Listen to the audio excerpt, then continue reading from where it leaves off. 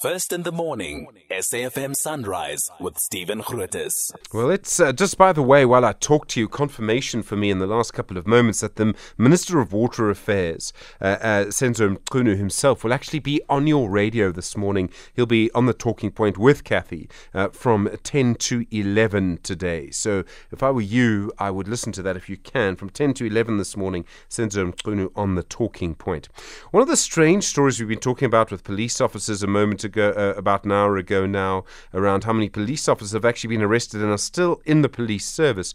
But I don't know if you've ever thought about how often it is that you hear of someone who is already a repeat offender. And there's research that shows 9 out of the 10 people who are convicted of crimes and go to prison in South Africa, 9 out of 10 of them will actually reoffend. In other words, they'll commit more crime. In other countries, it's much lower. In Finland, only 1 in 3 do that. Casper Lerter is a research fellow at Northwest University. Casper, good morning and thanks for your time. Good morning. Thank you for having me. What happens in our prisons? Why is it that we have such a high reoffending rate? Look, the South Africa's Department of Correctional Services have a mission statement that involves rehabilitation and reintegration. But I think it's become redundant, unfortunately, over the years. And it's not just DCS's fault. They do what they can. The Chinese experience, I did my PhD on the Chinese prison system and what we can learn from them.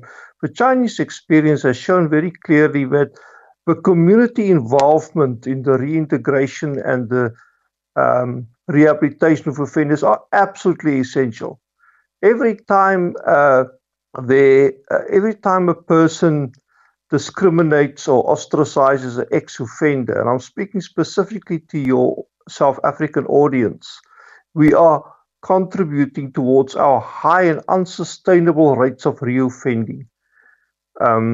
The big problem in South Africa is the marginalization and stigmatization of ex-offenders. It's known as a stigmatization, a shaming culture, and it's a huge problem in fueling reoffending.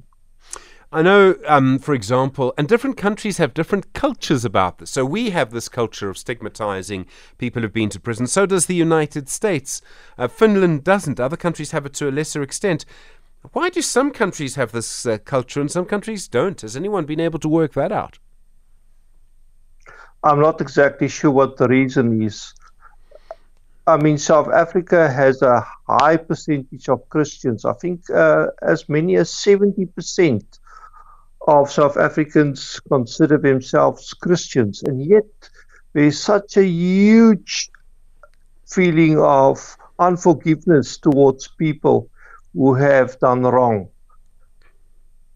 I've been told the interesting thing. Go on. Yeah, sorry. No, please go on. I just wanted to say that countries like China and Japan and many African cultures have integrative shaming cultures where offenders are treated with respect and dignity, even though they've done wrong. But the thing is, treating them in this way, remonstrating with them about the wrongs they've done, has had enormously positive feedback in terms of getting them to rehabilitate and reintegrate. But every time we discriminate and we ostracize ex-offenders, we're actually rejecting them from mainstream society. They can't find jobs. They can't set up support structures. And they are forced to go back to a life of crime. We are responsible for this. I've been told in the past, Casper, that in fact prisons are schools for criminals, and I don't know if this is true. In other words, a young man, usually a young man, will go into a prison for a first offence. Maybe they stole something, maybe they stole several things. And then actually in prison they're taught to become a criminal. Is that true? Yes, that is true. And unfortunately, a recent research has shown that many people who end up in prison are from broken homes. So that's that dynamic as well. It's a vicious cycle. Unfortunately, DCS does what they can, but it's not only up to them, as I indicated. It's also government's duty to make sure that this area of conflict, in other words, the stigmatization, ostracization of ex-offenders needs to be addressed. Government has a responsibility towards us to clear up this area of conflict because it leads to huge amounts of crime.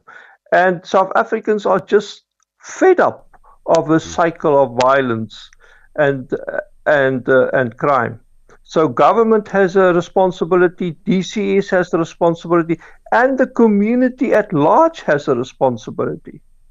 Casper Letter, thank you, Research Fellow at the University of Northwest. Really do appreciate the time.